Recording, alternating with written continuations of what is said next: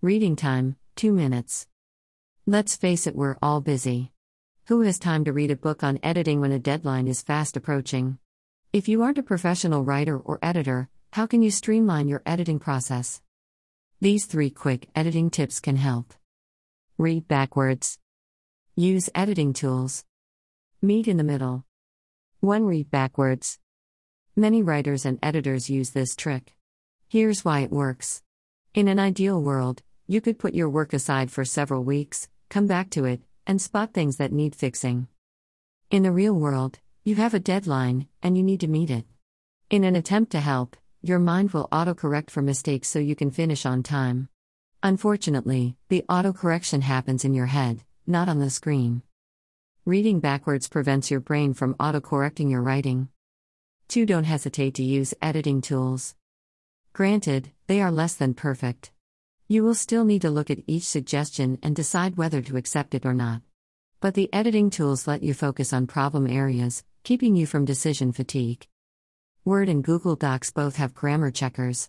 The Docs version feels more intuitive and emulates programs like Grammarly better. The paid version of Grammarly is robust and superior to both Word and Docs, but it is not perfect. Please don't accept every suggestion. Sometimes Grammarly, as well as Word and Docs, make mistakes. Avoid using the free version of Grammarly. Word and Google Docs catch more mistakes than the free version of Grammarly. As an editor, I have asked writers if they did a grammar check before sending their writing to me. Several told me they had used Grammarly. Then I asked if they used the free or paid version. Every writer who required major editing had used the free version. Check out this blog post for a comparison between Grammarly and Word's editor. 3. Meet in the middle when writing.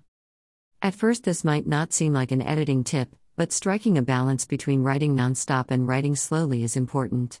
Instead of writing slowly hoping you won't be able to catch your mistakes, meet in the middle.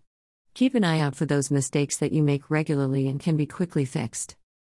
For example, I tend to put commas before and even when the 2 clauses are not independent, so I keep that in mind.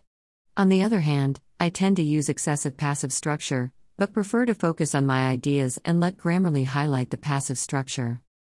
In a nutshell, editing tips. Next time you need to edit, try these 3 editing tips. And start with the most important one. Backwards, dear. Contact us at Steve Ayres Wordsmith if you need editing services.